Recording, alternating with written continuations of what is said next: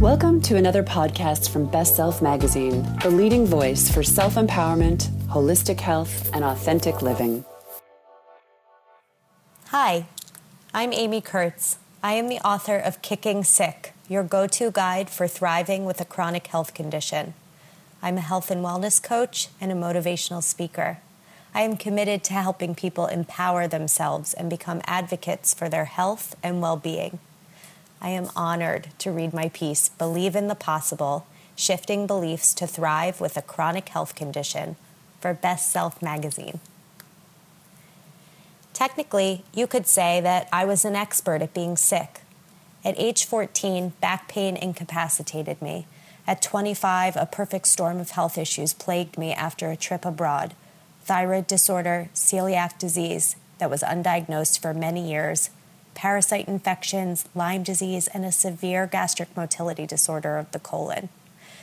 My long and winding journey through the modern medical landscape taught me so much about health, happiness, and strength. It brought me to a place where I can now help others like me who are having a tough time dealing with chronic illness. This calling is especially close to my heart because I know how lonely, frustrating, and isolating it can be to feel sick all the time. What I didn't realize then is that I wasn't alone. According to the Centers for Disease Control and Prevention, CDC, 1 in 2 people in the U.S. have at least one chronic health condition. This could be anything from celiac disease to rheumatoid arthritis, from MS to thyroid disorders, from Crohn's disease to lupus. This means that 133 million people in our country are struggling with at least one chronic health condition. Pretty astounding, right? In an effort to get well, I embarked on an intense journey through doctors' offices, medical clinics, IV labs, fancy specialists' offices, and assorted spiritual communities. It was a huge wake-up call. Did every doctor, healer, specialist, and guru have my best interests in mind? Some did, some didn't, but they all handed me big bills before I left. I hit rock bottom the day a prominent specialist informed me that, at 27 years of age, my colon wasn't working, and they weren't sure why, but it would have to be removed because my digestion would never be normal again. His words blurred as I crumpled to the floor in despair and tremendous sadness. I thought, why is this happening? This isn't a part of my life plan. I had it. I took a big, long break from all of it.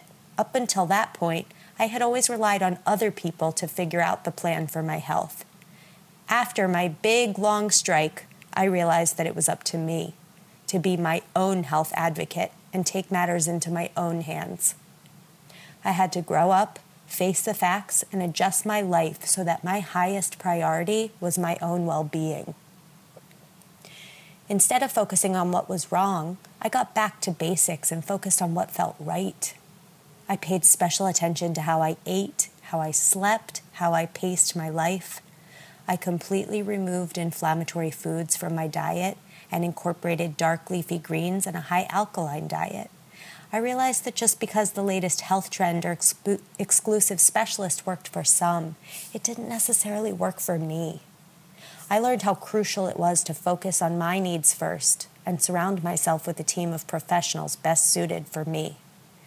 I realized I had to start questioning even the most established professionals, putting the right team together, and finding out what my individual needs really were and putting them first. When we are diagnosed with something, we mentally, physically, and spiritually hear that diagnosis as a limitation, something permanent that we need to adjust to, a wound that will never heal, if you will. If we believe that limitation is our reality forever and ever, our spirit will break or be injured or bruised. That is where faith and belief come in. I realized that I had to start relating to myself in a very different, kinder, softer way than I was used to, and deeply connecting with myself again. The childhood pain took me on a detour away from peace and into fear. I had to start to speak to myself with a more loving voice. The person inside yourself is still there, exactly as she was before the whole mess of a chronic illness started. She is whole. She is your essence. She is your spirit. All you have to do to get back in touch with her is believe that things can and will change. Believe that there is a better life for you than the one you have now. Believe that no matter what the diagnosis, there is a better, more positive reality waiting for you when you open the door for it. When you commit to believing, everything shifts, and you make room for that being inside and for a better version of life. There is a place deep within each and every one of us that contains overwhelming love, serenity, and peace. When we are struggling in our physical body and worrying about a million things that could go wrong or that might happen or that will be, we are completely disconnected from our heart center, where love lies, and we are living in a place of constant fear. In other words, when we're not living in the present, we're stuck in an unknown and unpredictable future that is controlled and rooted in fear. The opposite of fear is love. The more we can focus on the present, the more we can feel and receive love.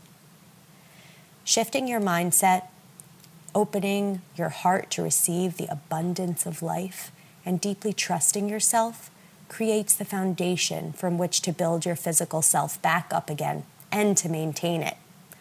Once I did this, along with creating my medical all-star A-team, getting to the root cause of my symptoms, treating them wisely, and establishing daily personal self-care rituals, my relationship to my healthy self unfolded in a new and fortified way.